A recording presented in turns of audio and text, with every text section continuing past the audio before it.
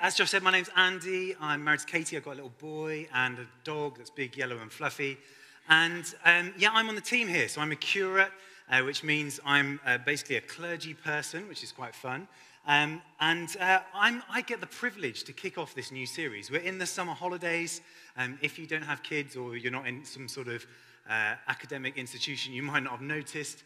But we are, and we're taking a bit of a different sort of tack to normal. Each week we're focusing on a different character in the Old Testament, in the Bible. So it's called Heroes of Faith. And I'm really excited. Today we're going to be digging into Esther.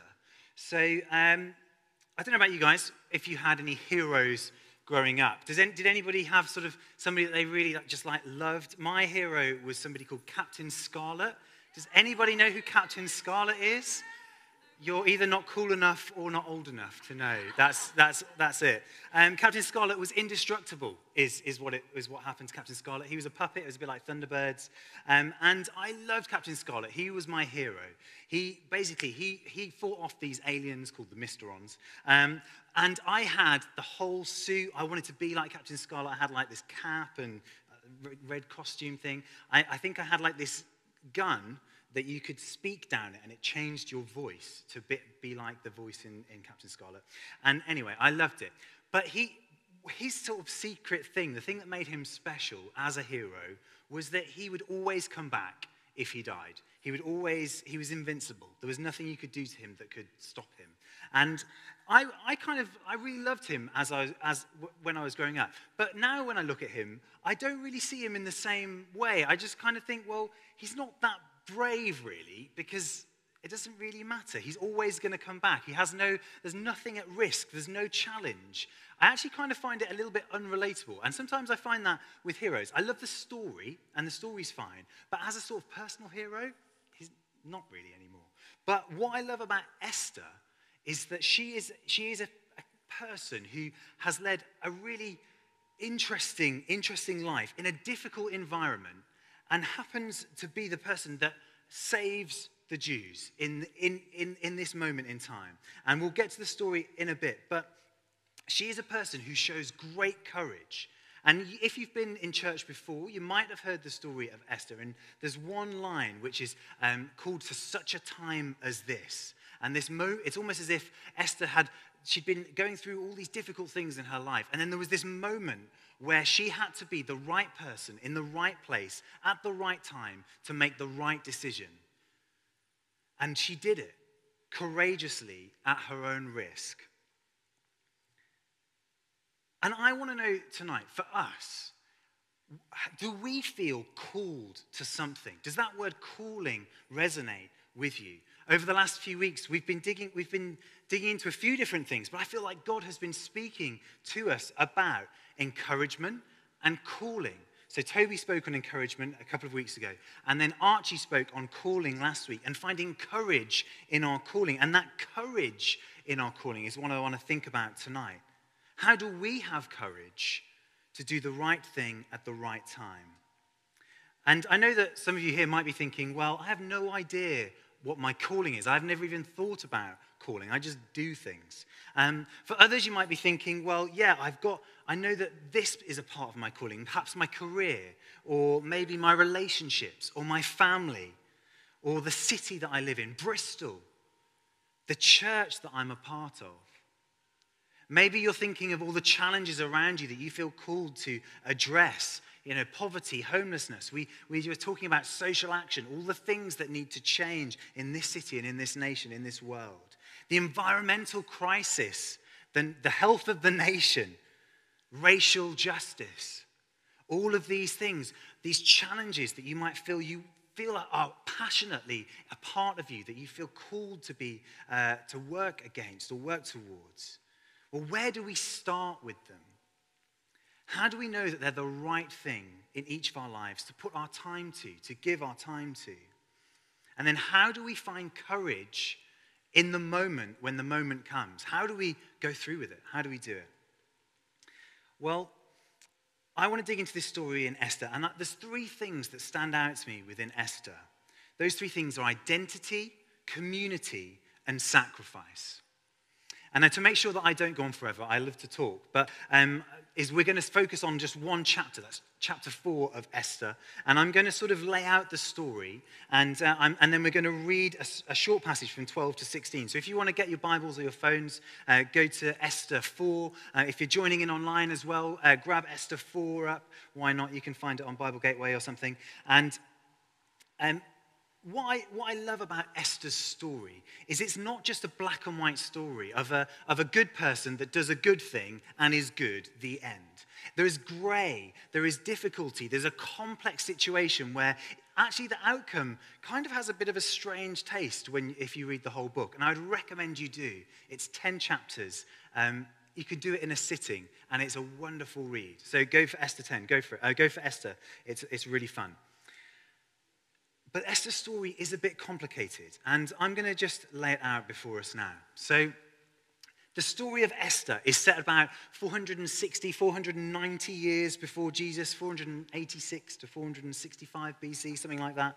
And it was the age of empires that had overtaken Israel and Jerusalem. And the Jews were living under the Persian Empire. Xerxes was the king. And he particularly was quite a nasty guy.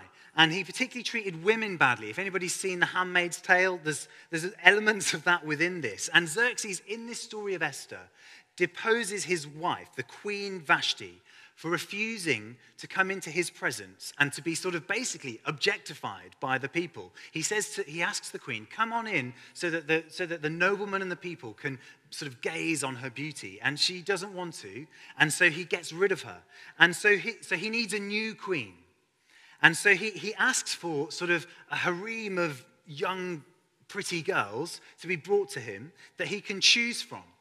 And now Esther is living in this time with her uncle, Mordecai, who adopts her and sort of raises her. And at this moment, when she's probably a teenager, he says to her, he kind of says, hide your identity as a Jew so that you can be taken into the household of the king. And she does that. And she's chosen to be the new queen because she's pretty, effectively. It's not a black and white story. It's a bit grey.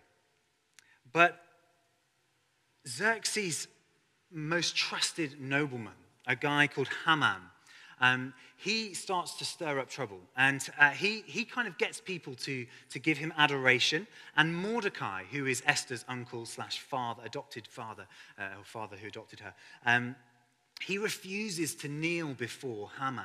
And Xerxes, the king, he doesn't know anything about it, but Haman decides he wants to kill Mordecai. And he wants to go further than that and kill all the people who Mordecai is from. The whole nation, the people of Israel, the Jews. He wants to kill them all.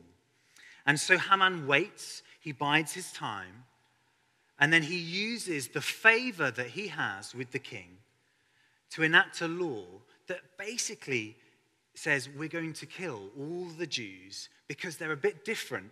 And he tells the king that they won't listen to you. They won't listen to you. They don't care about you. And so he starts off a chain of events that will lead to the destruction of all the Jews.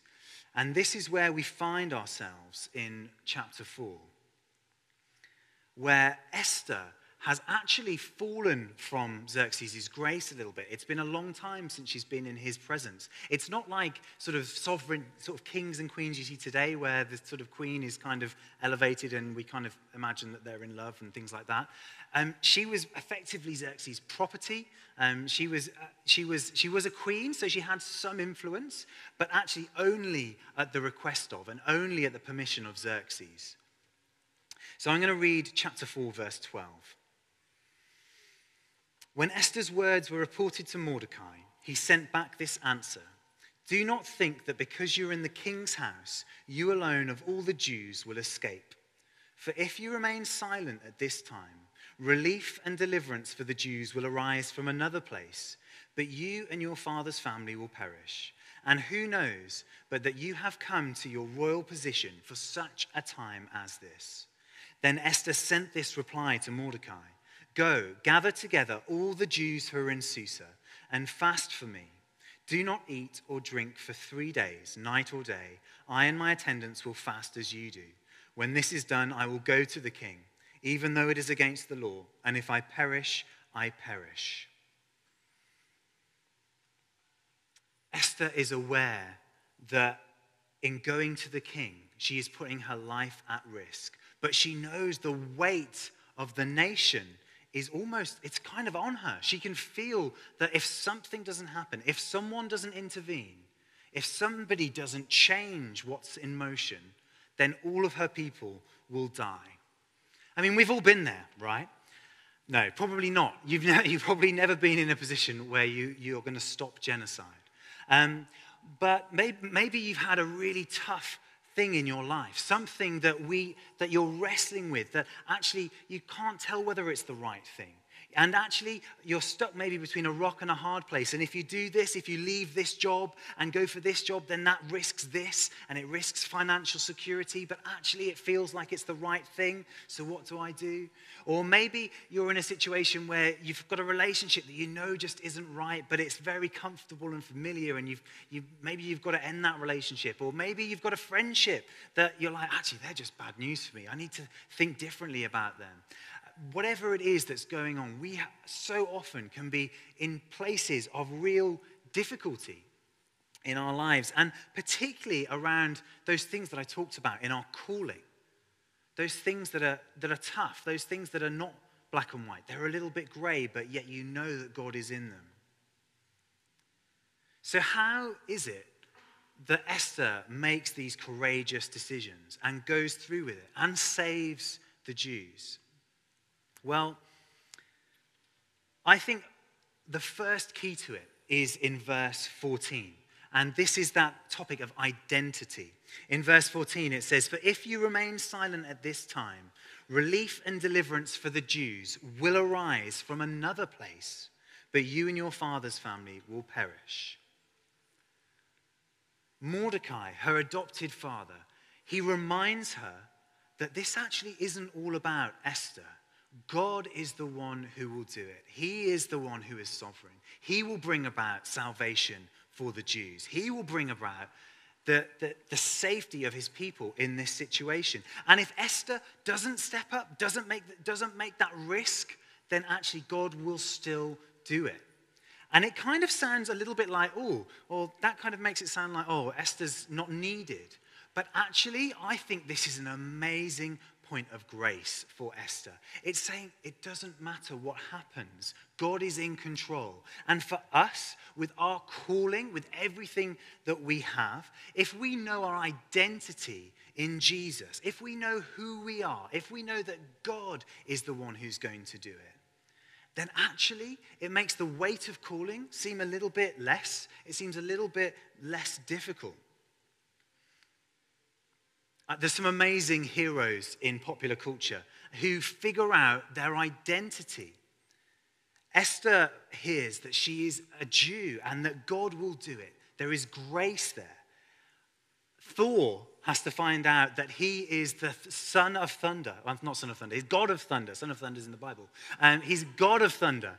And when he takes on that sort of worthiness that he has, the responsibility, then he gets this amazing power of lightning and hammers and things. Moana, has anybody seen Moana? Amazing. Disney, come on, let's sing it. No, let's not sing it.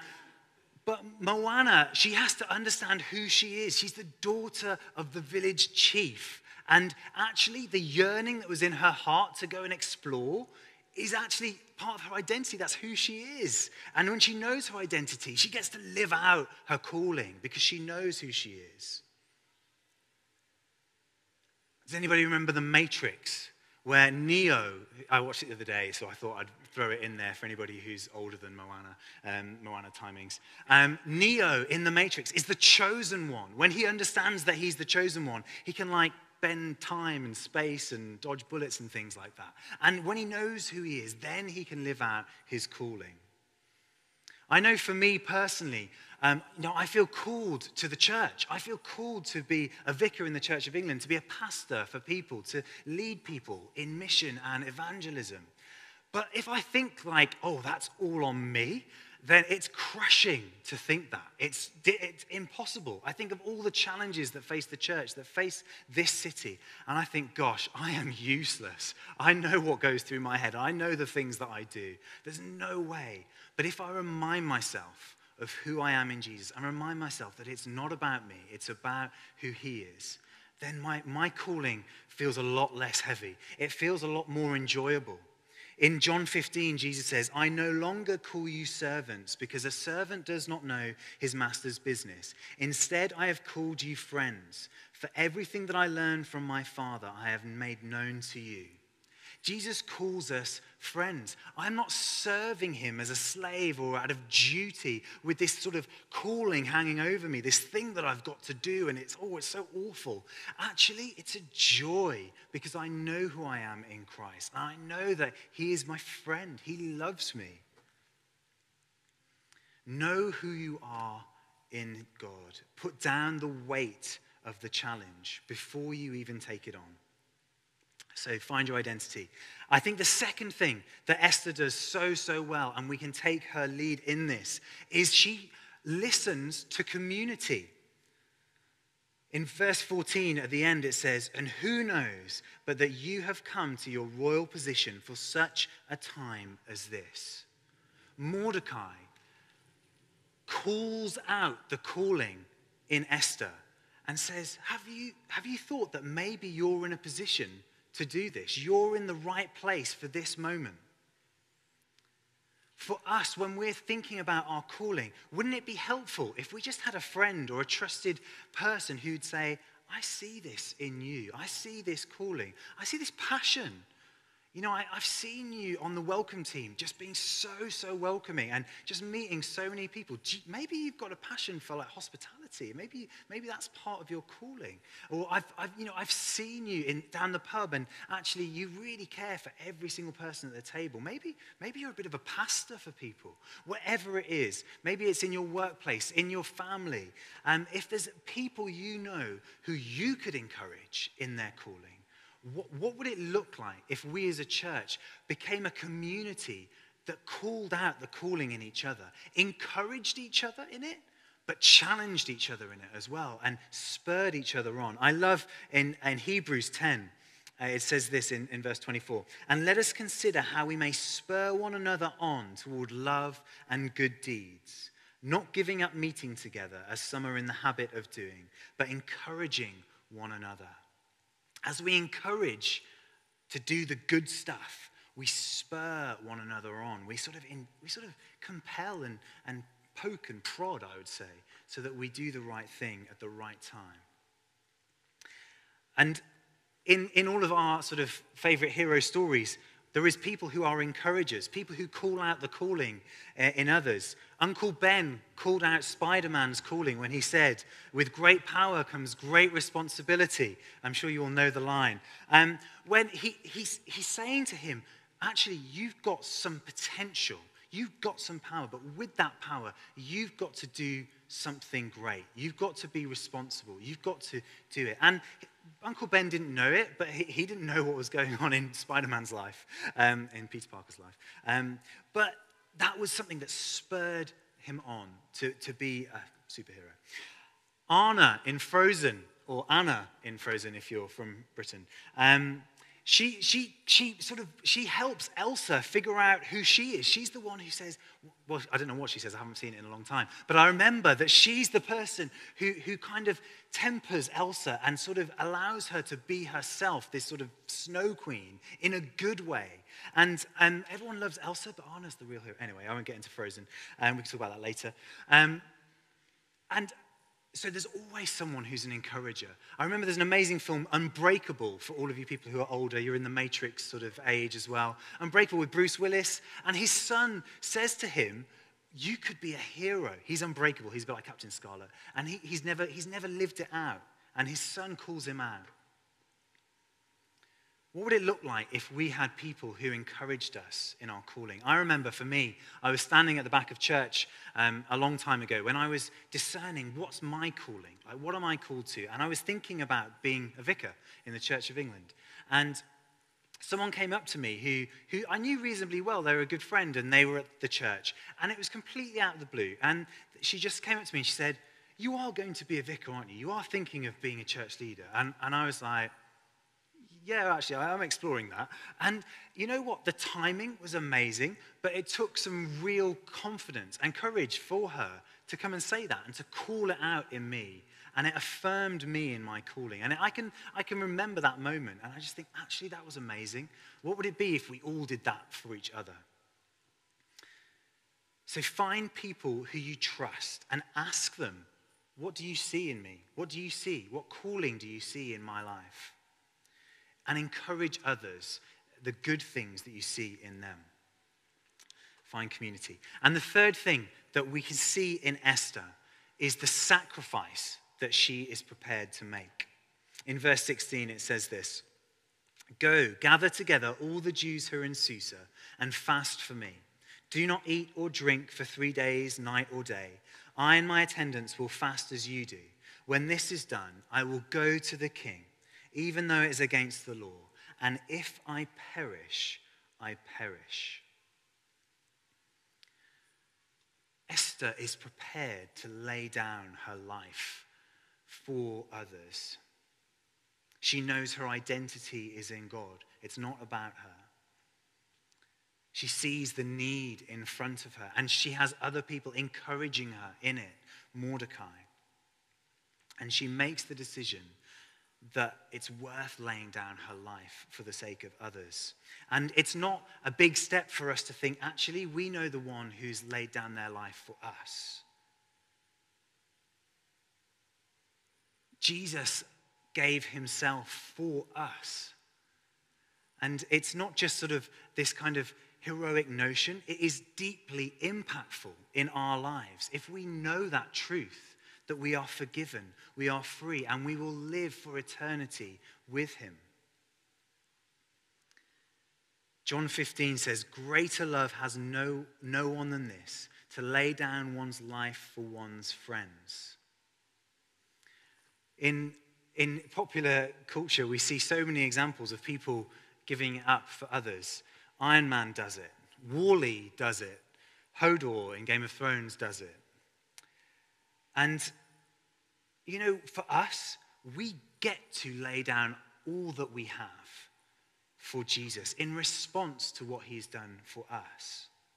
In Mark 8, verse 34, it says, "Whoever wants to be my disciple must deny themselves and take up their cross and follow me. For whoever wants to save their life will lose it, but whoever loses their life for me and for the gospel will save it." You know, it's so easy to say, Jesus costs nothing. Just come and receive Jesus and everything will be fine and everything will turn to gold and your life will be blessed forever and there'll be prosperity forever. But actually, we see in this passage and we see throughout Scripture that Jesus' call is to come and die. Bonhoeffer, an amazing hero of mine, a guy called Dietrich Bonhoeffer, he was a German theologian who stood up against the Nazis. He started the German Confessing Church, who actually countered the Church of the State, which affirmed what the Nazis were doing. And he was part of a rebellion plot, a plot to assassinate Hitler. And he spoke of the cost of what it would lay down for all of us to be a disciple, to be a Christian. And the cost, he says, is, when Christ calls a man, he bids him come and die. Come and die. And Bonhoeffer lived that out. He died in a concentration camp, I think about 2 or 3 weeks before he was about to be set free. But what this example, for all of us, it might be something different. I'm not saying that we all are going to die for our faith physically, but there are so many things that we have to lay down. And it might be for some of us that it's our phones. Maybe it's actually that idol that we've put in our life, that career that we've made the biggest thing. Maybe it's actually, like I said earlier, some relationships that are just not right. But actually, what if it's everything? What if it's everything? And it might look different for every single person. But to lay down our life means every moment, every minute, every hour for Jesus. So when it comes to calling, when it comes to finding courage in our calling, let's remember, it's not about us. Jesus is the one who calls. He's the one who will do it. It's not about our skill or our sort of amazing abilities. If God calls us, he will make it happen. Let's listen to community. Let's ask community to encourage us. Let's challenge each other. And let's lay down our lives for others and for Jesus. You know, Esther was the right person at the right time, doing the right thing with great courage, with all the challenges that are around us in the world, all the challenges in our own lives, but in this city, in this nation, in this world. Wouldn't it be amazing if we saw a church that knew its calling and had the courage to fulfill it, to live it out each and every day, that knew its identity, that formed an amazing, encouraging, and challenging community, and that sacrificed what it had for others? I think that would be a church called for such a time as this. So let's pray. God, we thank you so much for this story. We thank you for this hero of the faith, Esther. And Jesus, we pray that we would follow in her example. Lord, we pray tonight that we would know you more. We would know who we are in you, our identity as sons and daughters of the King.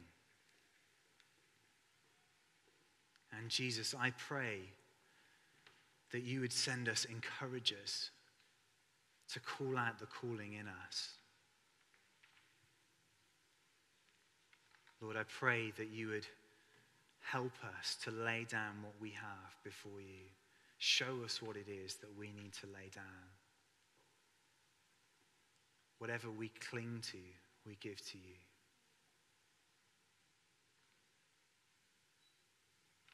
Thank you, Lord.